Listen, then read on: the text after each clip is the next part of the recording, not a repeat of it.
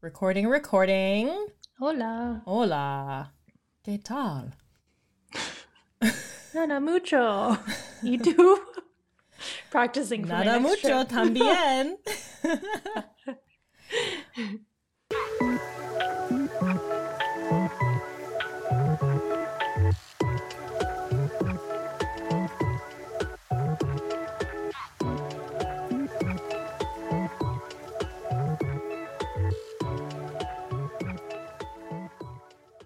Welcome to Double Cuzzies, where two people who share 25% of their DNA and their entire extended families talk about life.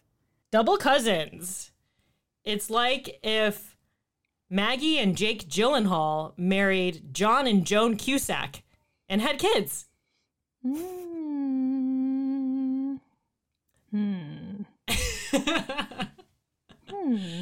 don't know what I think about that one. Yeah.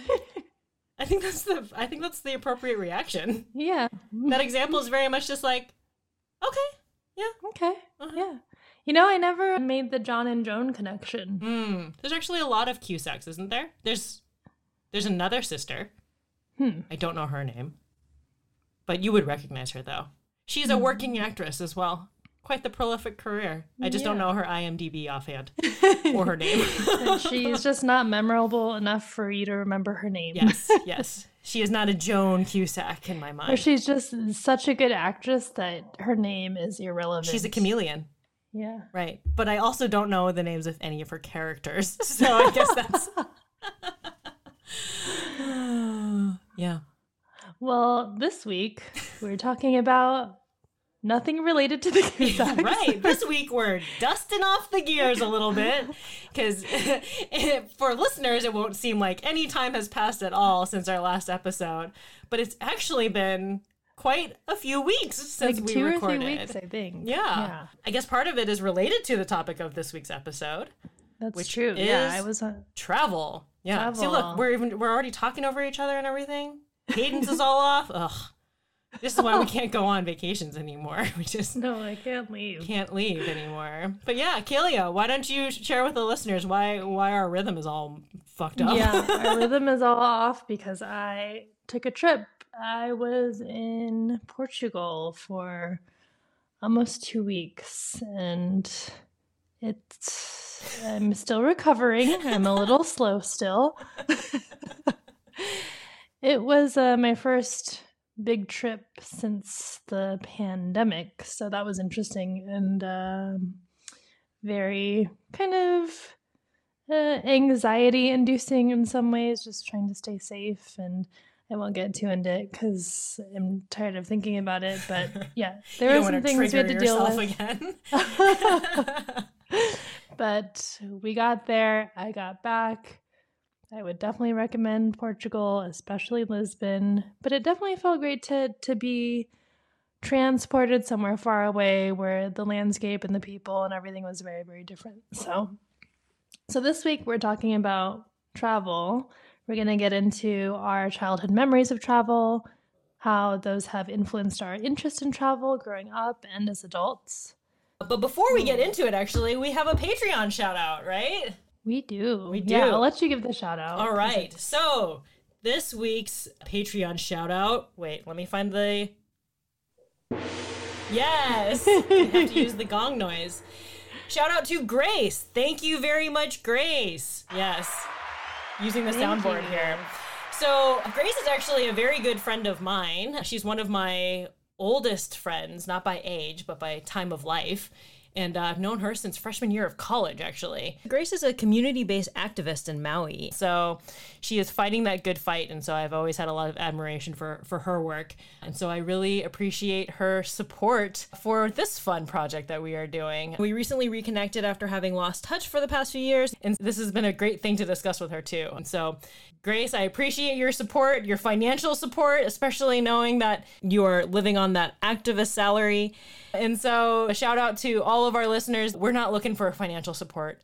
That's amazing and appreciated. But really Grace's support and hyping the podcast within her circle of friends too has been really wonderful. And so, you know, if you like what you're listening to, then the best way that you can support us is by sharing it with other people. And so thank you, Grace, for your support, not only through our Patreon, but just as a friend, as well as buying some of our merch on Redbubble too. So she's really repping the Double Cuzzies podcast all over the place. Thank you so much, Grace. You're awesome. Yes. We appreciate you. Get yourself a hype woman like Grace. Okay, so we'll go back into the conversation now about travel. So Kalia, what are some of your memories of some of the bigger or more memorable family trips growing up? Let me tap into the memory bowls of my mind. Big memories. Well, we would go to California often because we had family there, so that was a recurring place in my travel memory. I think you probably experienced a little bit of that too. We go and visit cousins and aunts and uncles, so San Diego is somewhere that's very special to me because of that. And I'm very lucky because when we were younger, my mother was a teacher, so we had the same summer schedules, so we'd always take a pretty big family trip in the summer, all 4 of us together for like a week or so and just spend time together in that way. And that's something that, yeah, I'm so thankful that my parents created those experiences for us and made that a priority. Big travel memories. It's really hard to differentiate memories from photos because I feel like things are popping up, but I was like, do I remember that just from the pictures of when we're in New Mexico or something? Yeah, it's like, do I remember the experience, or am I actually remembering just looking at the picture of it? Yeah, exactly. But I think my first big travel memory was, I think probably the first big trip I took with my family was when we went to Malaysia, where my dad is from and where we had and have some family living. So we went to Malaysia to visit them.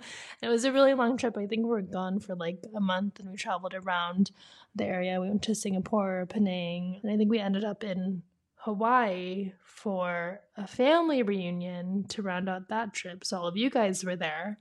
Do you remember that? I forget which Hawaii trip that was. So it's so funny because as you were recounting that Malaysia trip, I was recounting my Malaysia trip, but they were not the same Malaysia trips. And I didn't realize that until you said that you ended up in Hawaii and met up with us. Yeah. Because when did you go? It must have been, I think I was around 9.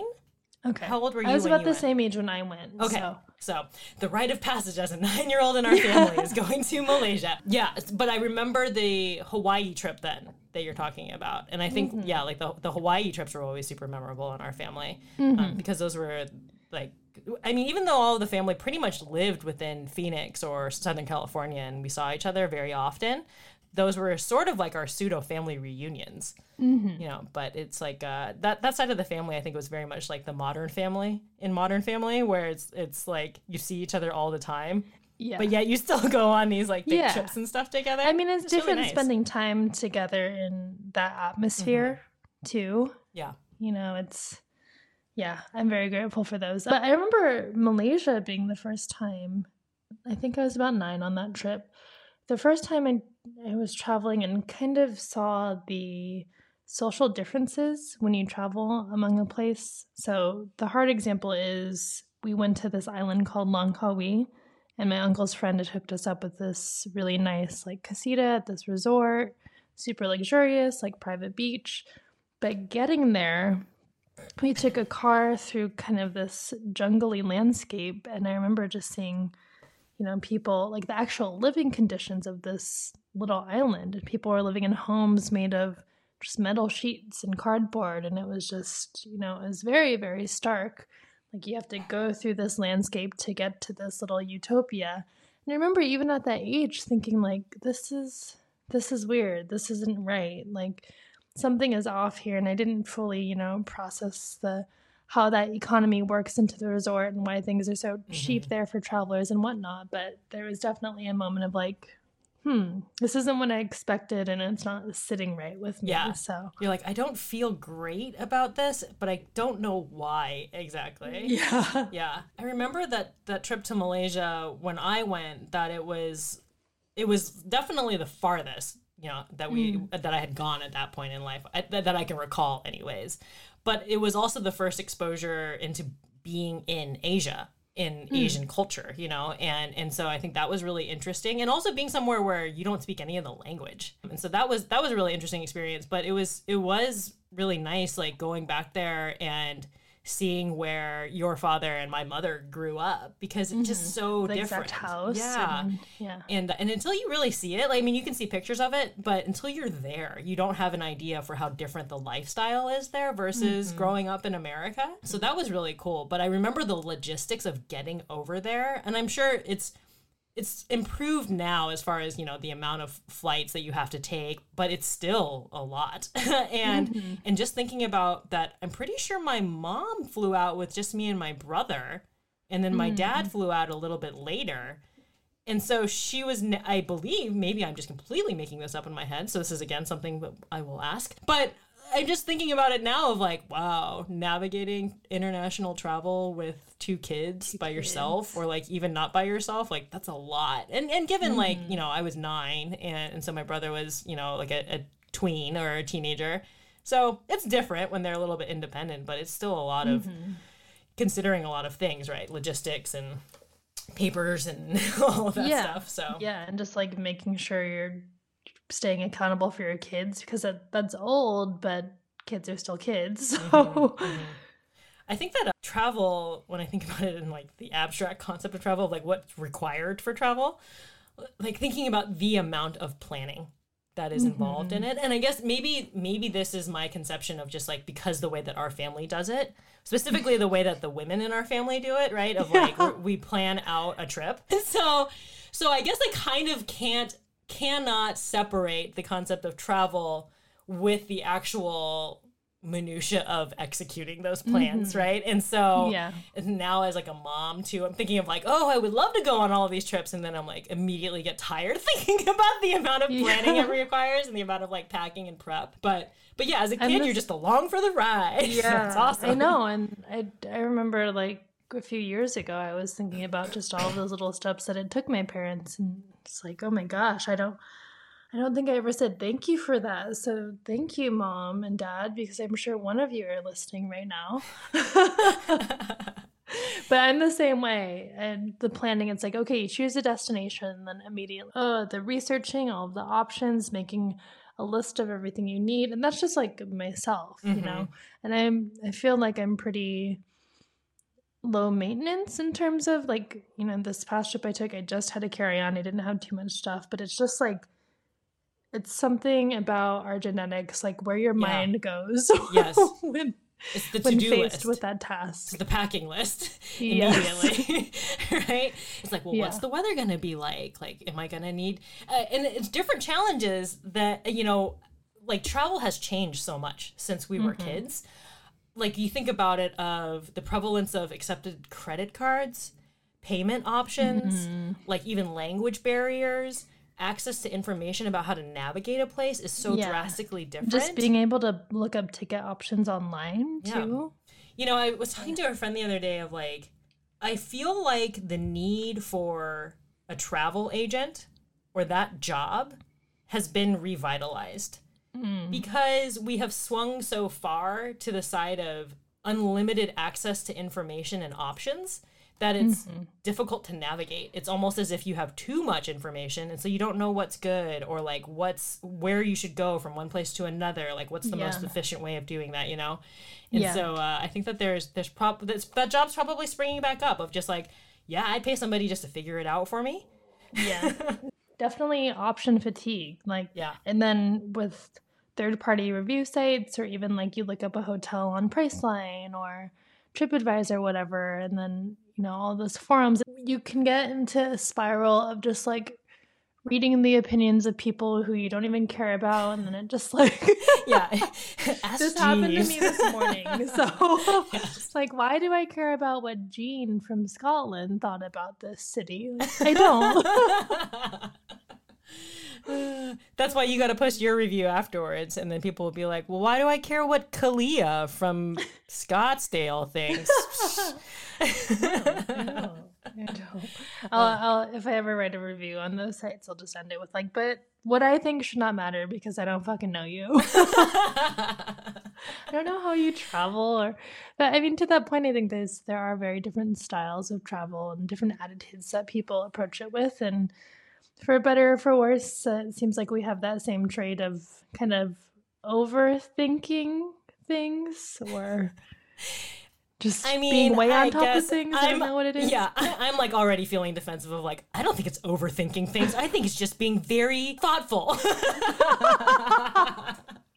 Maybe. Being very thoughtful. It's being very conscientious about things, but I think it's when it creates anxiety in yourself doing that, it's like, just chill. You know, it's gonna be fine. It's like things that you can easily buy if you forget, then it's like just, you know, it's gonna be okay as long as you have the other critical things. But you know, I think like you said, there's different ways of traveling and there's different styles and people have different priorities. I think growing up, one common theme in like that we've talked about this in previous episodes. I mean, a theme and just an interest in our family is the food. And so a lot of travel, I also recall, like, especially to Malaysia and Asia, it was very focused around like, oh, we have to go eat at this place, or like this place has the best, you know, dish or whatever. And so even when we're on vacations too, it's like, oh, which restaurants do we want to go to?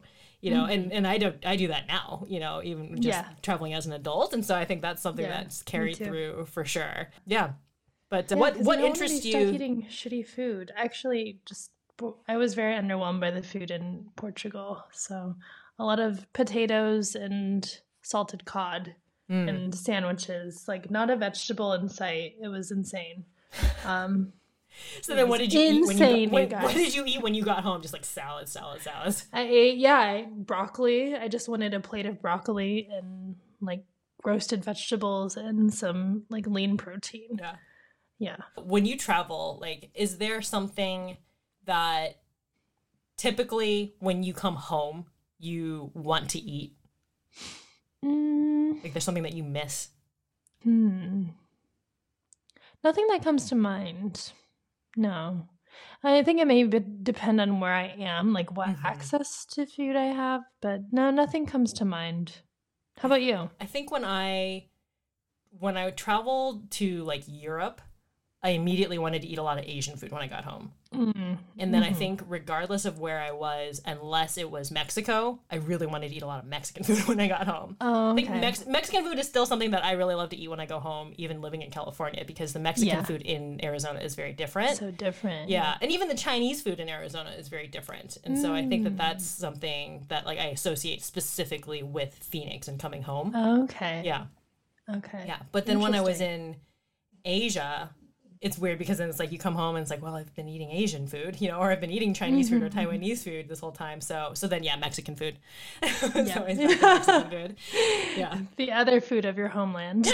Yes, exactly. The melting pot that is Arizona. But yeah, I think, you know, now with this last trip that you went on and just like as an adult, you know, what are your priorities and interests like when you travel? Like, how do you choose where you want to go? Yeah, that's a good question. It depends on who I'm traveling with, because if it's just myself or I'm going with my partner, or like this past trip I was linking up with a friend, I know that they will like to do very different things. So it depends on who I'm going with. But in general, my personal priorities are typically somewhere where I can be outdoors. I like to walk a lot when I travel. I think that's the best way to see a city. Walk all over the place, get a little lost, discover some weird place down the alley that, you know, didn't show up on Google Maps. So yeah, that's what I like to do. You know, and it can be a mix. I feel like as I get older and older, I'm not as attracted to going to big cities. And it might be because, you know, Phoenix, Scottsdale, it has a bit of all of those. It is a big city here, Phoenix, and everything around here. And so I feel like when, you know, you visit London or like, I mean, I was going to say Tokyo, but Tokyo is very different. But it's just like you're kind of doing the same shit. It's just, it looks different. Yeah. And like the restaurants are different, people are different, and that's great and cool about it. But I feel gravitated to more like quiet cities or little towns when I travel nowadays. Yeah. So I think just a different speed of life than what I have at home. But I mean, home's been pretty quiet now anyway, so I don't know. It definitely evolves. I mean, I think we're both so lucky, and like, we start off this discussion just on the assumption of like we have both traveled a lot, all over the world since childhood too.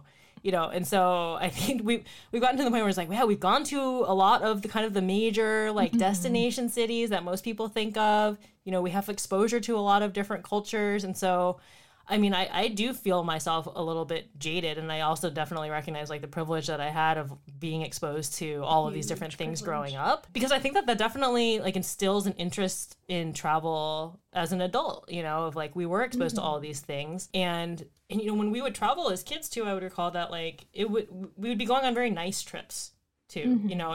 Because it was always this concept too of like, if we're going to be spending the money and we're going to be spending the time and we're going to be spending the effort of getting to somewhere, like it should be an enjoyable experience, and so I think I definitely, that's how I also prioritize how I spend money on trips too.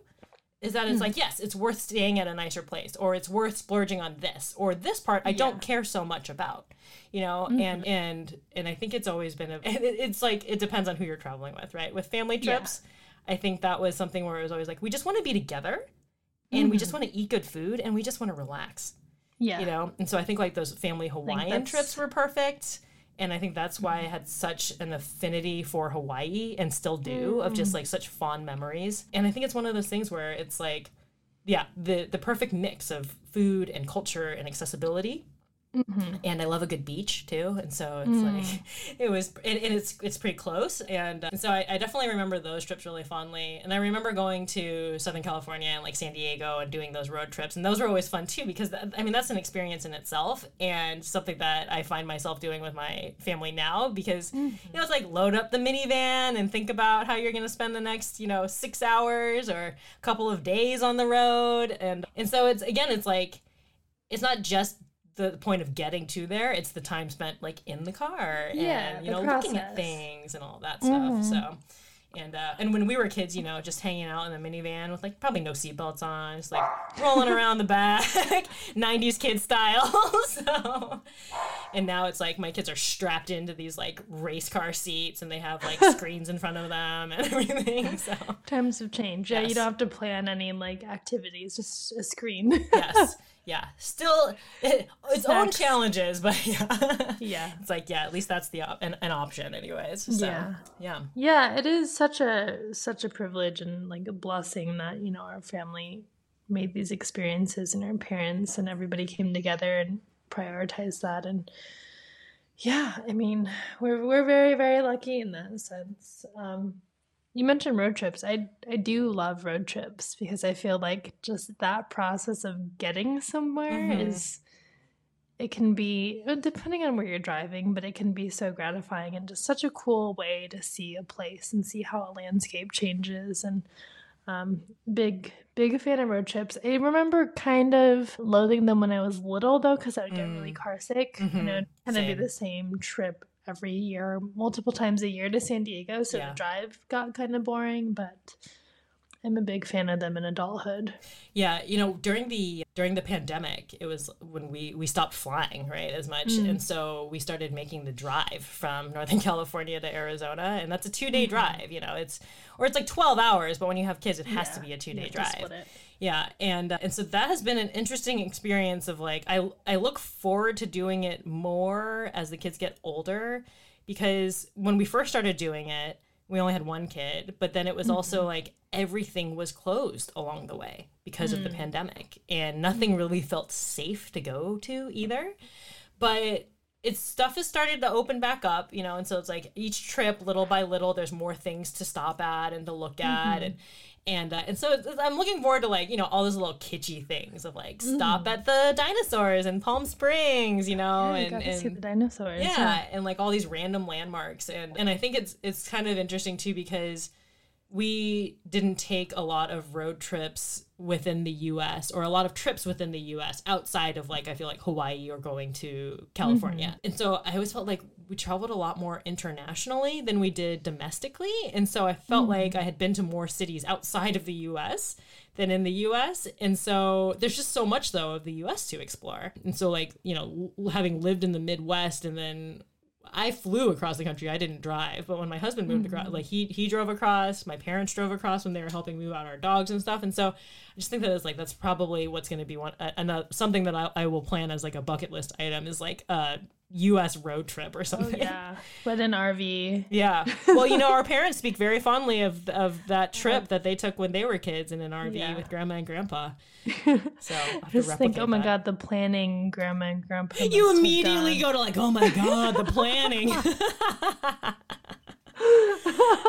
Different kind of prep back then too, I'm sure.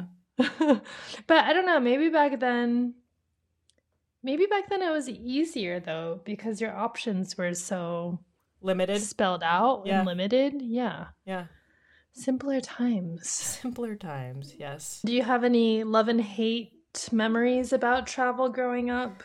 Yeah, I mean, definitely the actual driving or commute, like any sort of actual logistics of getting to a place and not just being in that place. Because I think it was like I didn't start to appreciate that part of of travel until later in life. And I think it was probably just because like the modes of transportation that we were taking at childhood trips, it was like the point of it is to get to the destination, right? It's like you're in a van or you're on a plane and it's just to get to wherever you're trying to go. And then when I got older, you know, when I graduated from high school, I went to Europe to go backpacking around with a couple of friends, and we took a lot of trains. And that was the first exposure to like trains. And so I just love that about Europe. And like, I wish that there was that type of accessibility within the US, you know, if they pass some infrastructure would be great. So yeah, I think it was like kind of the logistical part of it that I really didn't like. The stuff that I really loved about it though, I mean, I think I kind of always remember going on like a lot of shopping trips with my mom wherever we were. And that was kind of a nice activity. And, you know, some of the tangible souvenirs from those trips, but I think just the memory of like, you know, shopping for those things and seeing, you know, what they have more so than like the actual tchotchke that I came back with. So yeah, like how different the shopping is in different places. Yeah. Which I feel like is kind of, I mean, back to like living in a big city and the way shopping is now, it's like not as special, I feel like, when I travel, because it's like we have the same big stores. Obviously there's going to be local stuff and specialized things, but yeah, I feel like my desire to shop, I still like looking at things, but actually buying things I'm very picky about now when I travel. Yeah. As compared to when I was young, I remember like the first time I went to Europe, it was totally different stores. I'd never seen a Zara, and I like bought a whole new wardrobe pretty much. So yeah, I remember that too, because it was like I feel like fast fashion, or at least nice fast fashion, had not made it to the US at that point. And so Zara just looked so much nicer than anything at that price range within the US. But yeah, now it's like you can buy basically anything online that you want, and everything is global. And so it is more about like, what are the locally made things that aren't for sale outside of this particular shop in this particular town. So yeah.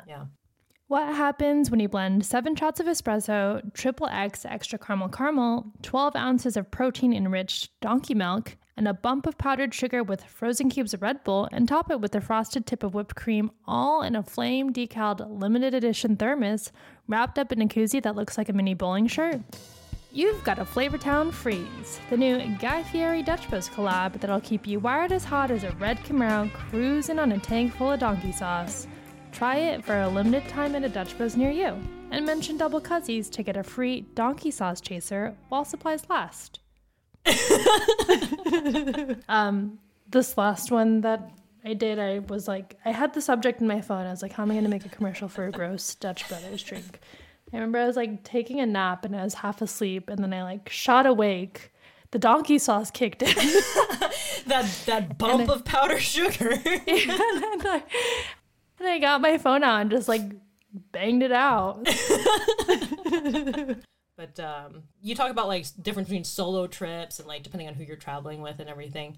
How do you feel about like solo trips. And because I feel like being able to travel on your own is important for people to be able to do, right? And I think that like it definitely takes a certain level of like, yes, you have to be prepared, but you have to also be like confident enough to put yourself in like a new place and to not know anybody and maybe not know the language either. Yeah. And so like, how have you, I guess, like, what's your experience with solo travel been like as you've grown up? Well, I think I have confidence in traveling alone because of the type of travel and the frequency of travel that I experienced when I was younger. So I really love solo travel. I mean, just having to consider yourself when you're in a different place. And I mean, I love my partner. I love traveling with friends, but it's always like, okay, you have an idea, and then it's like, maybe it's just kind of the kind of person I am, but it's like, okay, well, they like this, or like it's always 50-50, like considering them as much as you, which when it's a person you love, that's fine. I enjoy that. But when you just can like do whatever the hell you want. At the pace that you want too. At the pace that you want, yeah. Yeah, and just like make decisions on the fly just based on what you're feeling or what you want to eat, or even if it's just like, I want to stay in one day and do nothing, then you can do that. And the other person won't feel like it's a waste because there is no other person. Yeah. So I think solo travel is some of the best travel I've ever done. I've done some solo travel around the US. I've done one solo trip going out to Japan, but I met up with friends for a portion of it, so pseudo solo travel. But this next trip I have coming up will be my first like true solo travel, just out there by myself the whole time trip. And I'm going to Peru, which is a crazy solo trip. We can talk more about it in another episode, but yeah, I really enjoy it. I'm a huge proponent of it. I know that it's a huge privilege, and just not many people have the time or resources to do that. So I'm very, very lucky that I've been able to experience that in the past few years, but it's something I highly recommend. Do you remember what your first solo trip was? Or not even like your first solo trip, but do you remember what your first trip was, not with your parents or family? I do. I actually was just thinking about that. It was with you and your parents. We went to San Francisco for a family wedding. Oh, okay. I'm trying to remember because for some reason, I feel like all of those trips kind of blend together in my brain, and so yeah, the older generation of cousins. There was a lot of those. I feel like yes, I think they were all in a string, right? Too, of like in a short time frame. I feel like there was a lot. So there was a lot of travel between Arizona and Northern California and just California, I guess. Yeah. What was so memorable about that trip? Because I mean, you were still with family, but you just weren't with your. I was still with family, but I remember it was you and your parents, and then I don't know if Papa and Gungung went, but I remember being at their house right before it. I don't know why, but I remember being very scared to go somewhere without my parents, even though it was with family. And I remember, I don't know exactly how old I was, probably like embarrassingly too old, but I remember crying the night before just because like the nerves were catching up to me, because I wouldn't have the comfort of my parents when I was there. So, but it was fine because I was with you guys. Stupid kid. But it was a big moment of like, I'm letting that go. And like, in a way, I feel like I'm by myself, even though I'm people I spend a lot of time with. Yeah. So. Yeah. Did you ever go to like camps or anything like that growing up? No. Okay. No, because my mom had summers off, that's right. so she didn't have to shuttle. She didn't need to shove you into a camp. Yeah. I feel like I had friends who would go to camps, like go to Michigan for a summer camp, and like far for camp. Yeah. I remember getting like postcards from them, and I thought that would be really fun, but I never did it. So.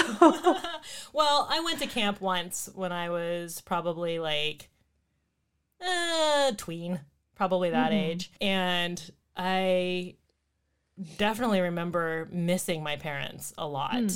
And I remember them having like the camp having a rule of like, you can only call them like once a day or something like that, because otherwise it makes it more difficult. Like it makes it harder. And like as a parent myself, I understand that, but then I also think about the concept of like, okay, with cell phones now and stuff like that, and I'm just kind of like, I really don't know how comfortable I would feel if I didn't have the ability to contact my child or vice versa, you know? And so it's like, yeah, of course I would try to not, and hopefully they would try to not. But it's kind of like the rule in schools, right? Of like, you're not allowed to have your cell phones, or like you can't have your cell phones out. And I think that there's actually been a lot of backlash around that.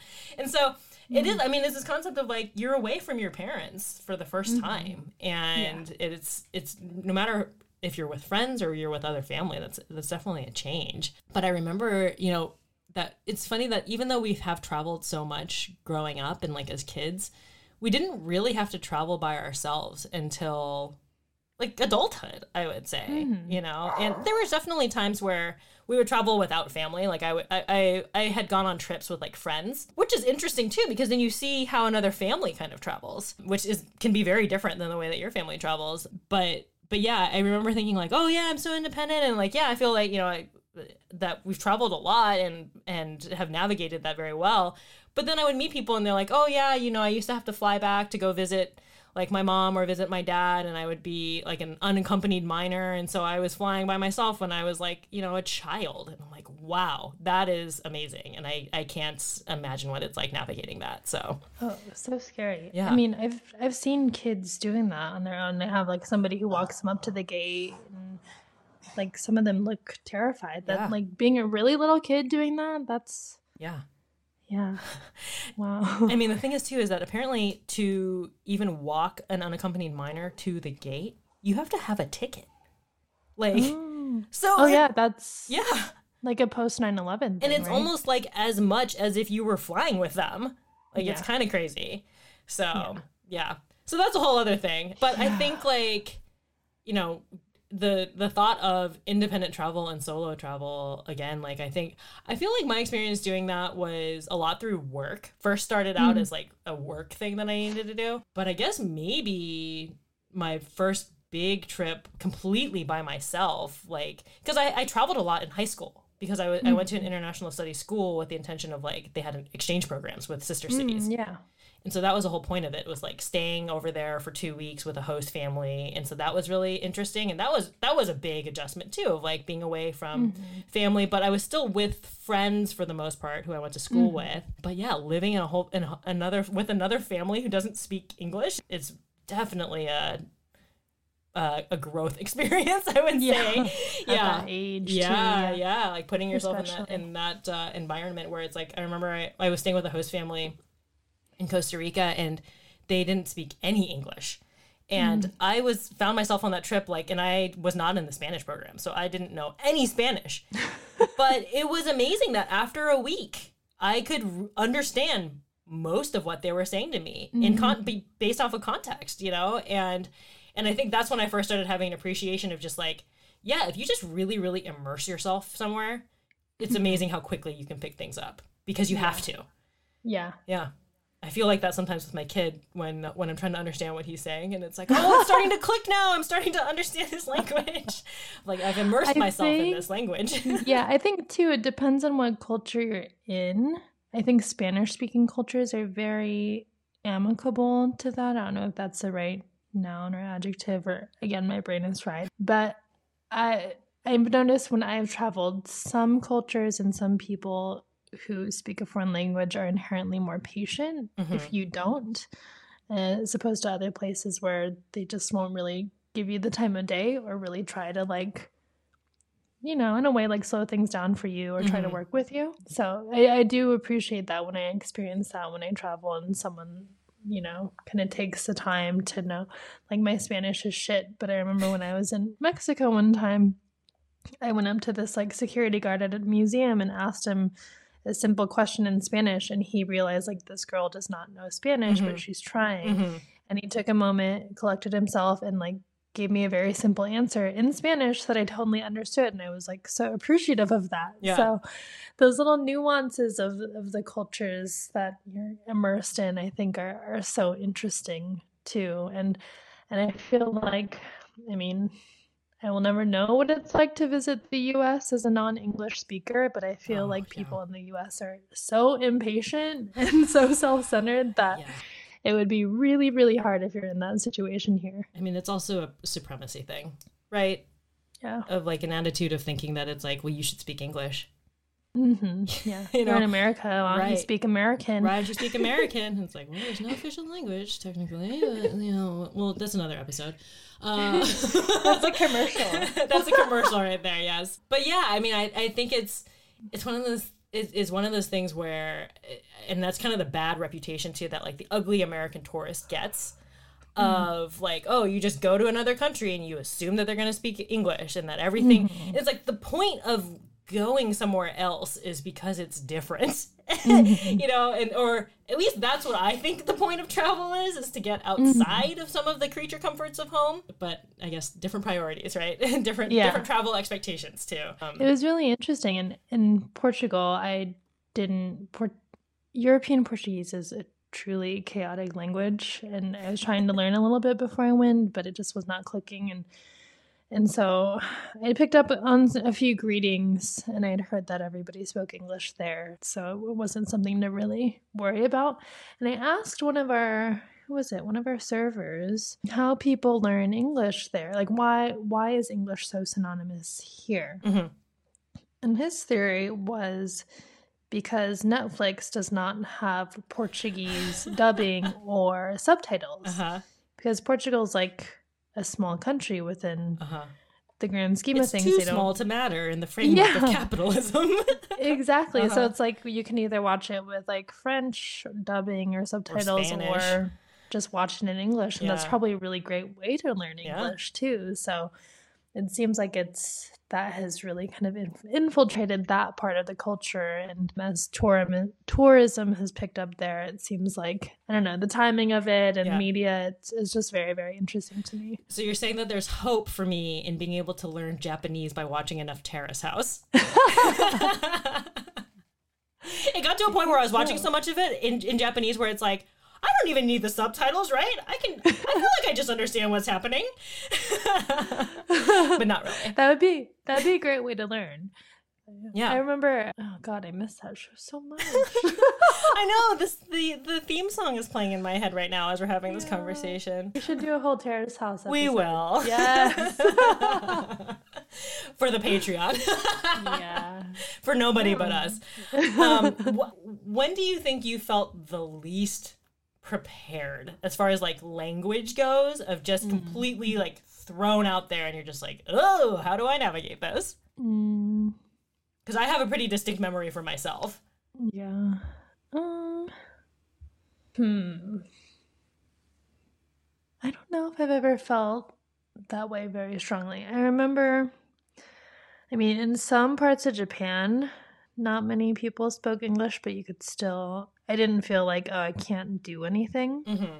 I think another privilege about knowing English is that most countries, the signage will be in English as well. Yeah. So that's a plus. Nothing super strong coming up. What were you thinking in your experience? Yeah. So I have a very distinct memory of this because because it had been such a long time since I felt so underprepared for a trip, or like underprepared for being in a place where I usually try to learn some of the language, right? The local language, enough to get by of like greetings and, asking simple questions and everything. But I've been able to navigate, Europe and the romantic languages. And again, you can kind of figure it out. And English is pretty prevalent. And even traveling within China, had been learning Chinese and had been studying Chinese. And so that was actually kind of part of it was like putting myself in there to learn the language.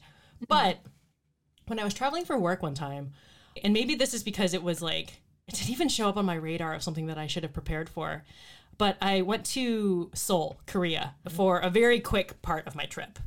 And I didn't realize until I touched down in the airplane that like, oh shit, I literally know nothing of Korean. No Korean whatsoever. I started to get really nervous because Korean was also a language to me where it was, there was no context that I couldn't pick up on like intonations or anything, because even the cadence is very different than like Chinese or a romantic language, right? And so it was like somebody would say something to me and it was just sound. Yeah. You know, I have no context for what they're talking about. And I guess I kind of had this feeling a little bit when I was in Japan as well, but it wasn't so much like a fear. It was just more of like, I felt like an idiot that I should have learned more, because I would be in a shop and somebody would be speaking to me in Japanese and I would just nod and keep walking around the shop. And they were probably like, wow, this person probably either is deaf, doesn't speak Japanese, or is just super weird and like just like do I exist or what? But yeah, in Korea though, it was like, oh shit, I'm also here by myself. Yeah. Like I am here for work, but until I meet up with those work people, like I'm by myself. Before that, I had been traveling a lot to Taiwan. And so I at least knew how to get into a taxi, tell the taxi where I was going, ask for a receipt, you know. And then when I landed in Korea, I just felt like for the first time, I was like, oh my God, this felt like my first trip ever. Like, anything. What the hell? Yeah. Yeah. So I think that's why I was just like, it was very memorable, because I think it was like, oh yeah, overconfidence. Like I had gotten to the point where it's like, I forgot that like I feel better about travel when I am prepared. And for the first time in a while, I felt unprepared. Yeah. So, yeah. Was it scary? It wasn't scary though. And that's something too that like I wanted to comment about travel in Asia. Like I have always felt the safest as a woman and a person of color and an Asian woman, you know, of like, I've just always felt the safest physical safety wise in Asia. And so I know it's like, you know, there's these stereotypes or these misconceptions of like, oh, well, you know, pickpockets and like these types of crimes. But as far as violent crimes go, and as far as like the culture of like catcalling and street harassment, that's like, I found that to be pretty non-existent when I was traveling in Asia. And so I never felt unsafe. And so I think that like, and I was lucky enough too, when I was traveling for work, that I was traveling to very large cities. And so it was easy to navigate, you know, and it was a lot of expats around too. And so that was very accessible like as a visitor, but I never felt unsafe. And I remember I would go out to dinner, or I would go out at night with coworkers and stuff, or I'd just be walking back to my hotel by myself. And I feel so much safer in Shanghai than I do in Oakland, you know? And I asked a friend, so one time when I was back in Shanghai for a business trip, I met up with a coworker, and she had been doing an expat assignment. And I asked her, I was like, how is it over here? You know, how is life? And she's like, it's great. I was like, do you ever feel unsafe?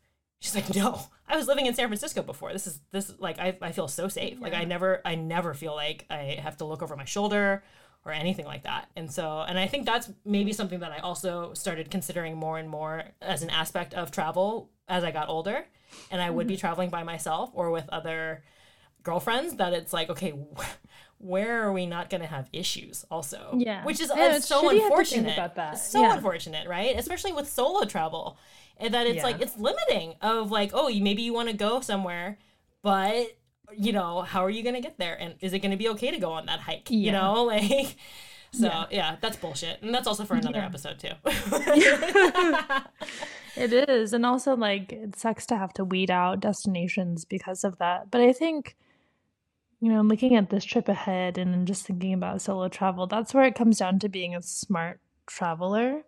Like little things, like I feel like when I travel alone, I'm hyper aware of things because I don't have someone as a crutch to navigate or look out for, you know, stuff happening on the streets.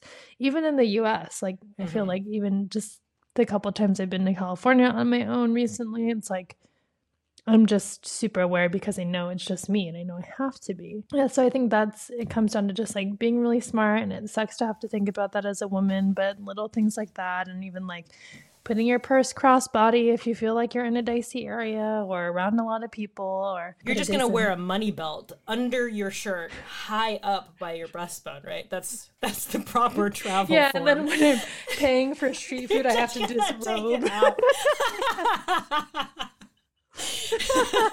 Yeah, that's the trade-off. Yeah, it's like, oh, let me pay you and unbutton my pants, and oh, there's a coin and in my underwear now. It's really safe. It's safer than a crossbody purse, really. No, so dumb. So dumb. It's a little pouch, just safety pinned in your head. I mean, whatever. Do whatever you have to do to feel safe. But, everybody's different. And I think with experience and in practice, your own boundaries. Do what you need to do to feel safe. But think about sometimes if it's going to actually make you safer, I guess. I know. And think about... Yeah, things like that will just target you as a tourist. Yes. Like this last trip I was on, the hotel concierge gave us this map and they'd marked this area for us to go to eat dinner. And there's a little plaza. And we were walking and we just landed in Porto and we didn't have our bearings. So my friend was like, get that map out. And I was just like, I don't want to do that right now. 6-panel map in the middle of the street. And so I got it out and tried to just fold discreetly it in sections to see the one that we needed. And I was like, screw this. And I just crumpled it in my purse. Shoved it back in there in a ball. It's not like on that episode of Friends when they're in London and Joey opens the map and steps into the map to orient himself. You were doing that in a street corner. Oh. Yeah. Yeah. I mean, I think it's also really funny, the concept of, you don't want to stick out as a tourist but it's weird, when I'll be traveling and the places where I have been not mistaken, I guess, or just assumed to be a local the most has been France, where people will come up to me and start speaking French and asking for directions. And I'm just oh, don't know. Sorry. But I'm but part of me is wow, I feel so proud that they just assumed. That's so nice for once to be assumed to be from there. When it's in America, I'm American. I only speak American. And people coming up to me and thinking that I'm not from here. Bullshit. So yeah. These people don't judge. Yeah, but then it's when I'm over in China and it's everybody knows I'm not Chinese. Everybody knows I'm American. They just see the way you walk and they're yes, definitely. I have the overconfidence of an American when I walk.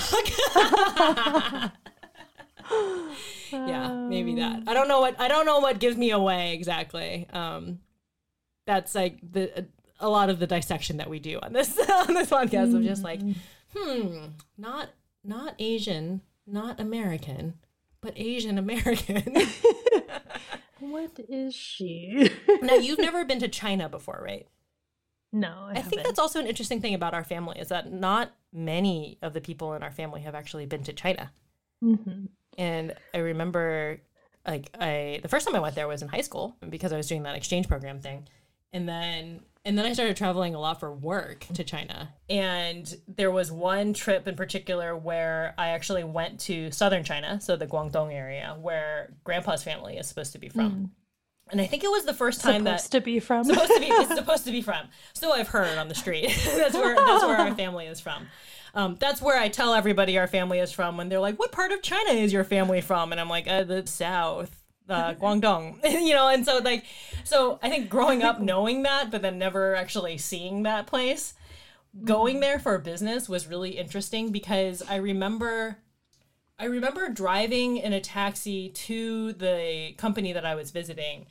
And since you haven't been to China, the landscape there, it's in some ways exactly what you would expect of rice fields and all of these sort of traditional looking houses that you would expect, right? But then because of the immense growth that has happened in China, and this was also a few years ago too, several years ago. And so I'm sure that even since then, it looks completely different. They have had such growth there that in the middle of that, you also have these huge factories and these huge buildings.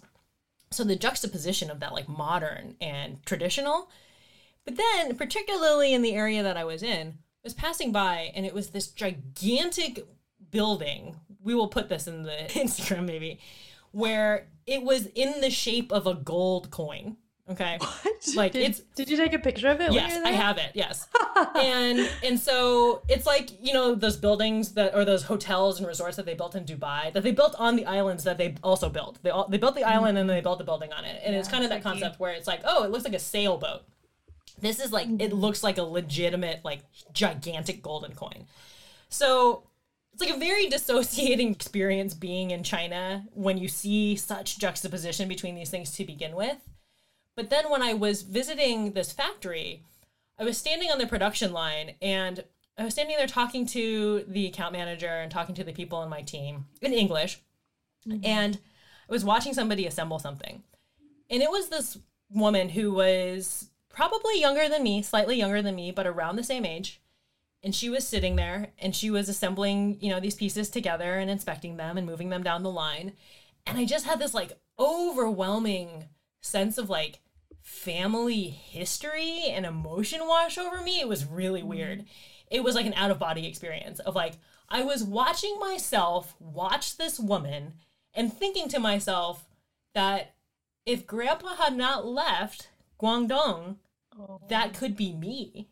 Like how different life is depending on what happens, you know? And so it was like that one fork in the road where like they made the decision to go to another country and give it all up. And that, am I living what was like their dreams, basically? That it was like the dream of building a better life for your family.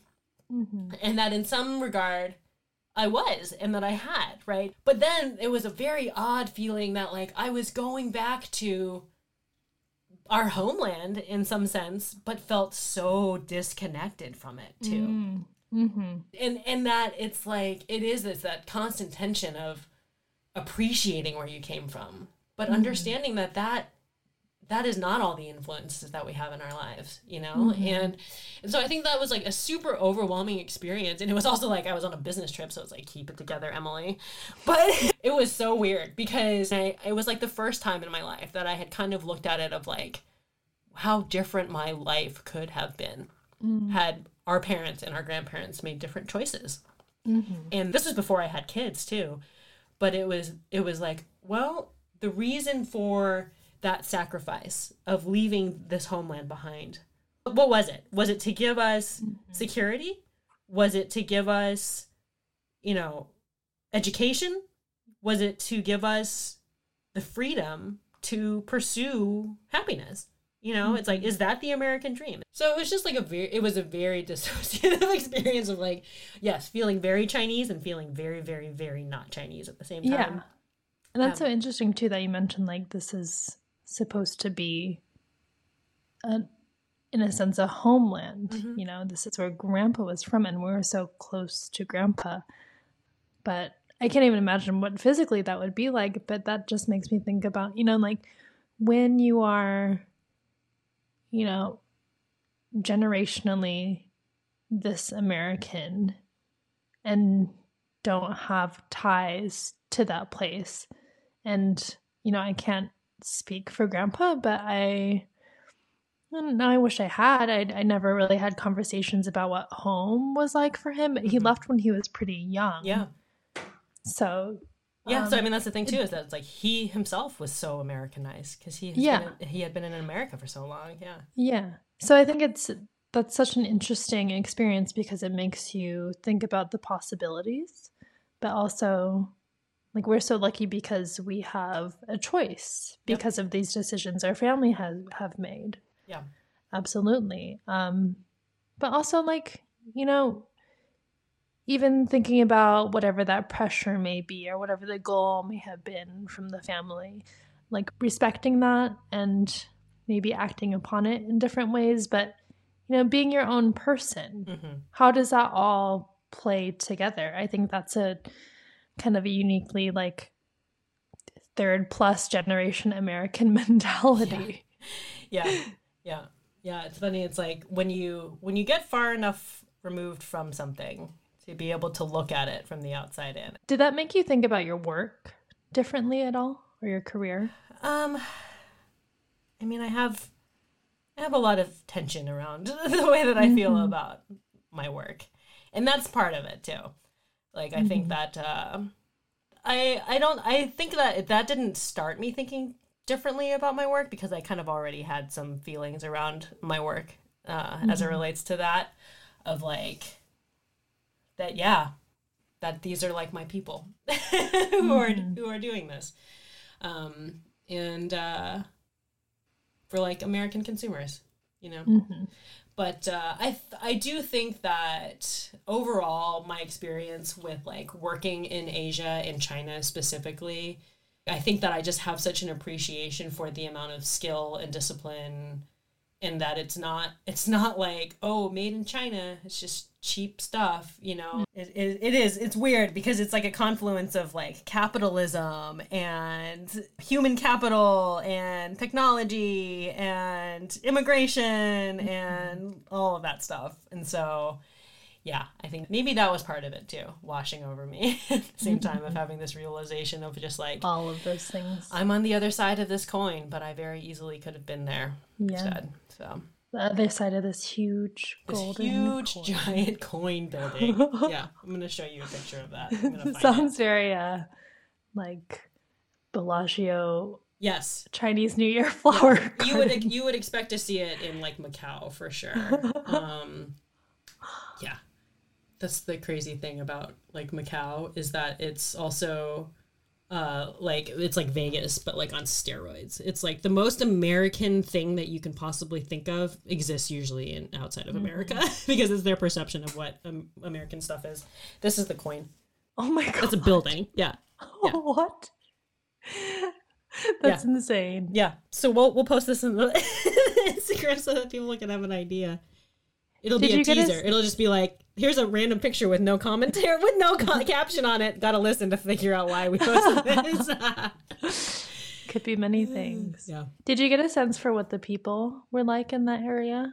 I mean, I know you're just there for work, but not really. You know, and I think that's maybe something that if I do travel to China more, I don't know. It's tough though. I mean, especially now, traveling to China, traveling to Asia, traveling for anywhere for work just sounds very daunting for me. But like I think I did miss an opportunity to sort of immerse myself more in the society there a little bit more. Because I was doing a lot of solo travel too, it was just like I could just go do whatever I wanted. And in some cases I did, but it was, you know, also traveling alone, and again, it's not like I felt unsafe, but to kind of seek that out, I think it was mostly a language thing. I do still have this weird sense like of not shame, I want to say, but it's like reluctance to try and speak Mandarin while I'm there, because in some senses it's like it's just easier when people assume that I don't speak any. And in that it's like it's just kind of easier. Again, it's like Asian, Chinese, American. What's going on? So different. And it's like, just American, just speak English to me, please, because I'm not going to be able to understand enough.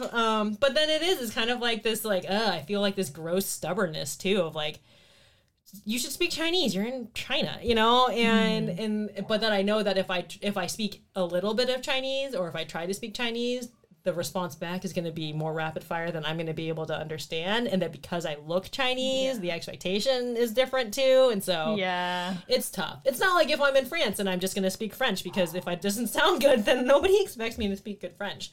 So yeah, again, it's that expectation thing. Except for that person who asked you if you were French. Just because I hadn't said anything. I just look French. I have the presence of a French woman, apparently. No, but I think it's like this thing that I have about myself of like, I have this expectation where if I can't speak something fluently, I don't want to try and speak it at all. And I need to get over that. But yeah. And then I think, especially because the expectation that you think will be the response is different because you are Chinese. Yeah. That makes it a little bit harder. Yeah. I just need to get like really, really, really tan first, and then go over there, and then people will be like, wow, her Chinese is so good. Yeah. Good plan. Yes. Yep. They'll be taking pictures of you. You know, work travel for you versus personal travel. And now that you don't have work, what that last trip was like for you, because it was the first trip that you've taken, big trip since the pandemic, but it was also the first big trip that you've taken since, you know, not working anymore, quitting your job. Exactly. So work travel first, I did a bit of that for, I guess it was my last job pre-pandemic. So a good 3 years, I was traveling quite frequently for work just around the US, typically by myself. So that was, I guess, in essence, solo travel, but I'd always have a mission. I'd always be there to facilitate an event or do something specific. When you were going on your missions. I was going on my missions. Yes. Yes. To spread the good word. Yeah. Your work. His word. Yes, work trips. But I would always kind of, when I could, and if it was somewhere I was interested in, I'd always kind of like weasel my way into making it a personal trip too, like add on the weekend before the work started Monday so I could actually explore the city.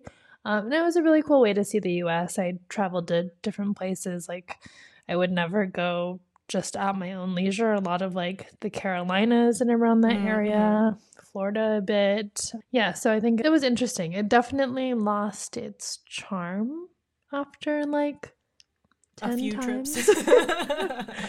Yeah, at first it's like, oh, this is going to be a cool part of my job, but it's like, this is really fucking tiring. Right. And then I get back, especially when you travel east and there's a 3-hour time difference, which those just get harder and harder to bear with, I feel like, as I get older. And then you get back like late on a Wednesday, and I was expected to just hop back into work like first thing Tuesday morning. So yeah, first thing Tuesday morning?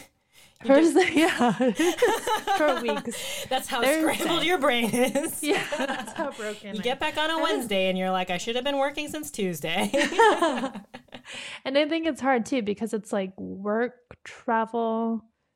It is what it sounds like. You're traveling, but I had to work the whole time. And some of the days were like 12-hour days. And it was different from being in the office because I was in front of people, you know, giving interviews, talking to people, putting on events. Very and so on. It was really, really tiring. And being on like that is, it sounds ridiculous, but it takes a different energy out of you. So so work travel was fine. And then traveling now, I did have a moment this past trip where obviously I'm not working. So this was a vacation from nothing. I wasn't really vacating. You were vacating from the U.S. just for a little bit. Yeah, vacating from the U.S. Yes.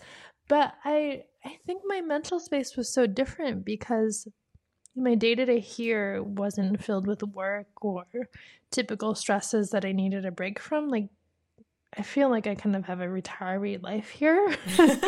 And so being in Portugal, I was definitely like appreciating everything, but I feel like because of the situation I was coming from, it was like less of like, oh, this is a release and now I can absorb it in this way. Like, this is a true break from something and I'm loving this because it's so different than what I was doing before. And in some ways, it was a little bit more stressful than my everyday life just because of the logistics and then having to be careful with COVID and whatnot and, you know, figuring out what to do each day and how we're going to get from city to city. So part of that definitely felt like work because I haven't been working at all. So super different mental space. And it was funny. I mentioned it to my partner. I was on the phone with him when I was out there.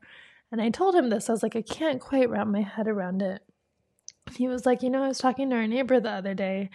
And I just mentioned off the cuff, like, Kalia's in Portugal. And he's like, I didn't even say she's on vacation in Portugal. It's just like where you are. You're not really doing anything different. It's just like it's your physical location. Yeah. Yeah. Just physically where you are now. So I feel like it almost wasn't as satisfying as a trip that I would have taken while I was working, or kind of how trips have that effect when you are really busy and filled with things you have to do. So it was really interesting. I'm still like trying to wrap my head around it. And this next trip to Peru will be different because I kind of have a mission. Yeah. I'm going on a mission to Peru. I am. I do. You're spreading the good word of the Double Cuzzies podcast across the globe to our Peruvian audience. But I'm going to a retreat, so it's like this very structured and it's a thing I'm doing, and I know like I don't have to do very much planning, and it's just I'm going to experience this thing and get something from this thing. But yeah, it's not like a floaty vacation, so that will be very different. But yeah, they're going to be two very interesting trips to compare. But yeah, travel is weird for my headspace these days. I feel like yeah. You know, what was work travel like for you? Because there was a time in your life where you were doing that a lot, right? Yeah. I mean, I feel like my entire career I've done, up until recently, actually, I've done a lot of travel. The travel has changed depending on like the company and the job. Early on in my career, it was a lot of domestic travel. And then, and that was interesting too, because like I said before, like we actually, I feel like as kids saw more globally than we did domestically. And so it was interesting having to go to these cities within the US that I never otherwise would have visited. And so that was kind of an interesting experience too, like, because traveling at that time for work, it was like I was, you know, a 20-something Asian woman and going in to talk to these companies, these suppliers, basically, these factories. The perception is very much like, you know, who is this? And like, who's this girl, basically? And then also being in cities, or not even cities, but maybe like not even big cities, where it was like a lot more of like, oh, Asian, you know? And so that experience was weird. And then also because of the people who I was traveling with for work, because you said that in. Ooh, Asian.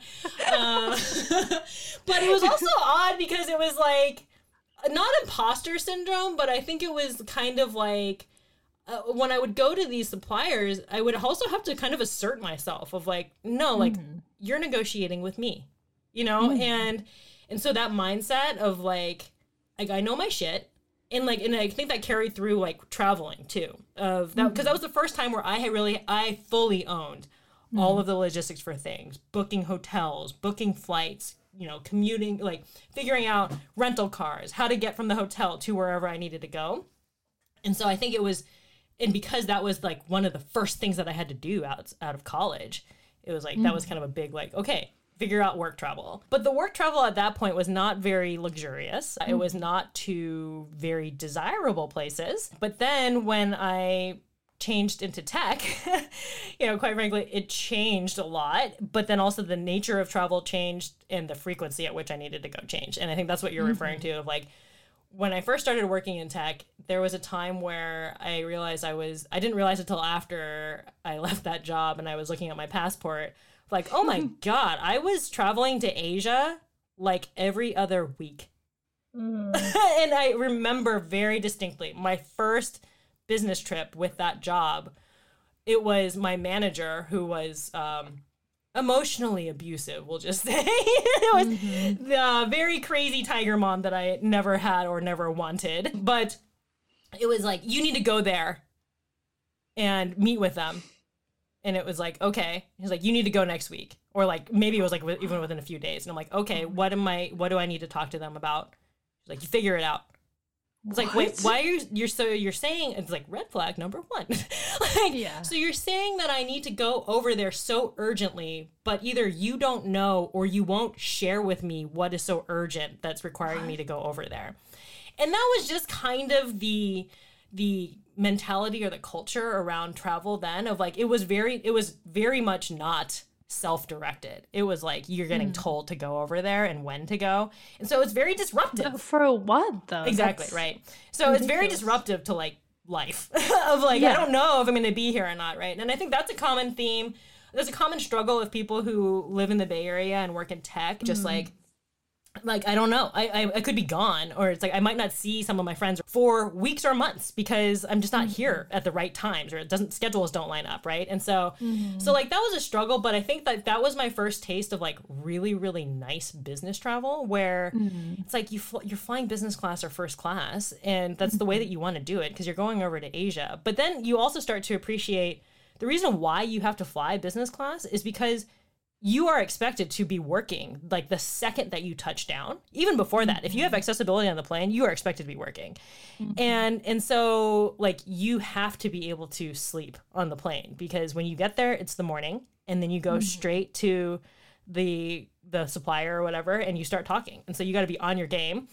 And so that was interesting, but it was also this very jarring experience of like, well, I was still getting the same kind of reaction that I was when I was traveling around the US of like, well, who is this young Asian girl, right? And it was like, well, I'm the youngest, I'm the brownest, and I'm the most female of all the people waiting in line to go into first class right now, you know? And so it's weird because it's like I would sit down in my little pod And then all these old white men would get on and they'd all kind of look at me like, why is she here? You know? And so it was kind of the first taste of like, wow, the caste system within travel and how nice it is when you're in the upper caste and like how bullshit it is that there's a caste system at all. But it's like, once you have a taste of that, it's like, I never want to fly not business class on that long of a flight. Like, it spoils you for sure. And so, yeah, I think, and then it goes back to the thing of just like, well, if I'm going to spend the time and I'm going to spend the money, like my own time to go and travel on a nice trip, like it's going to be comfortable. I need to be comfortable. And so it does, it kind of ruins you. But I would say that like when I changed jobs, I was still traveling quite a bit and a lot to Asia as well. But it was a lot more self-directed of like, I need to go over there and talk to these people. Yeah, and I'm going to go on these dates. Yeah. And so that travel was a lot more aligned with, I think, how I treat personal travel too. And then it was kind of nice of, like you were saying, if you would kind of try and tack on like a personal stay over if it made sense, you know? And so that's definitely one way that I took this big whirlwind trip around Asia. It was like over the course of 2 weeks or 2 weeks for a work trip. But I think we went to like 10 different cities. And I planned the entire trip for the group that I was with. And it was just like me and like 3 dudes in a van driving around Asia, like using my Wi-Fi hotspot. And like that was kind of like, it felt like some of the either family trips that I've taken before or like friends trips of like road tripping. But yeah, planning the logistics of that and then getting to end up in Tokyo though. And then also getting to reconnect with family throughout Asia, because I ended up in Malaysia for a work trip. And so then I like reached out to family. And so I think that's kind of the nice thing about work travel is that it is also a really good excuse to reconnect with people. Yeah. While you're there, link up with a friend or someone you haven't seen in a long time. Yeah. Do you think, especially your first tech job, do you think the atmosphere of tech, and maybe, I mean, your manager was a specific case, but do you think, or did you see those companies pushing that much travel on the younger people, or was it across the board? It was everybody. Yeah, it was everybody. It was just this culture of like, you need to be on the ground having these discussions, and that it was boots on the ground, basically. It was the mentality. And I mean, you know, quite frankly, it's like for a lot of the people, I think maybe partially drawn to that kind of lifestyle. But it does get old fast, and it gets really hard, if not impossible, to really continue doing that if you are, you know, gonna get pregnant or have kids or have young kids and stuff. And so, yeah, that was really tough. I think it was always funny though, because you would have these people like myself where, you know, you're young and you're lower level in the company, but you travel so much, so you have crazy high status. And so there would be times where some of my coworkers would be like, oh yeah, I got on a plane with so-and-so and so-and-so being like a VP. And like they were sitting like, you know, in the other section, and I was sitting in like first class, and they were kind of looking at me like, what the fuck is this guy doing here? And it was like, well, yeah, it's because I've had to travel like, you know, for 70% of the year. So yeah. And I don't think that culture had really changed much since I left. I consciously stopped doing that. Actually, it was a great excuse to stop doing that kind of travel when I got pregnant the first time. And then since that is the last time that I have been to Asia for work was then. And so the pandemic made everything go crazy, right? Of just like all these people used to traveling all the time and at the drop of a hat. And now it was like, all right, figure out how to do it from your home. Yeah. So it's like we all can. Wow, what a waste of resources that was. Right.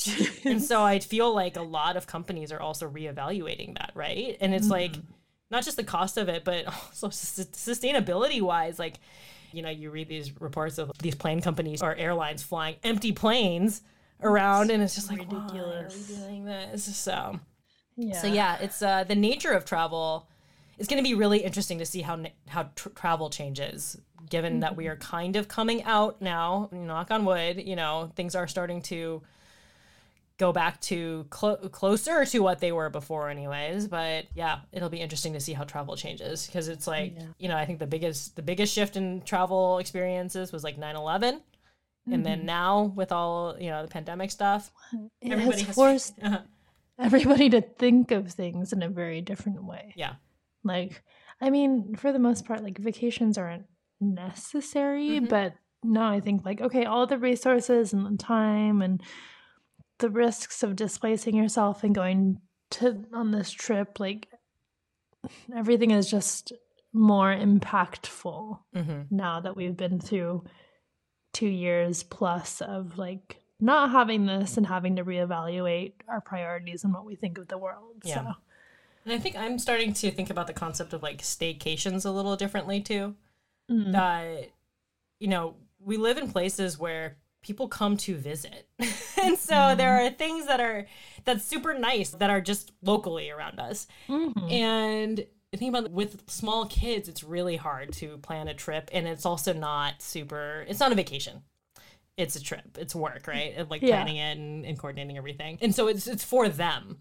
But as far as like an actual vacation, it's like, oh, I should actually just take a day off of work when I have childcare already and just go and do something locally because there's so many things around me. Like, why am I not doing that more? You know? And so I think it's just a matter of doing that. Yeah. But you know, you mentioned the kids. The kids won't remember anything until they're like 6 or 7. Yeah. So I know it's a good break for the whole family to go on a trip, but I'm just saying from personal experience, it's probably a waste. They won't appreciate it. They won't remember it. It's like our memories of trips don't kick in until around that age. So yeah, I'm just going to like gaslight them until then. Some pictures of them like in like Teotihuacan and like that was in a movie that the parents had actually just like photoshopped themselves because the kid was like, I don't remember any of these trips or whatever. What was that in? I'm gonna have to look it up afterwards. But yeah, that concept of just like, do you remember when we went here and I took you here and you met the queen and like all these things? Like, you're like, what? You're like in this parade and you just gaslight them. It's fine. All right, so that wraps it for this week's episode. Bon voyage, Kalia.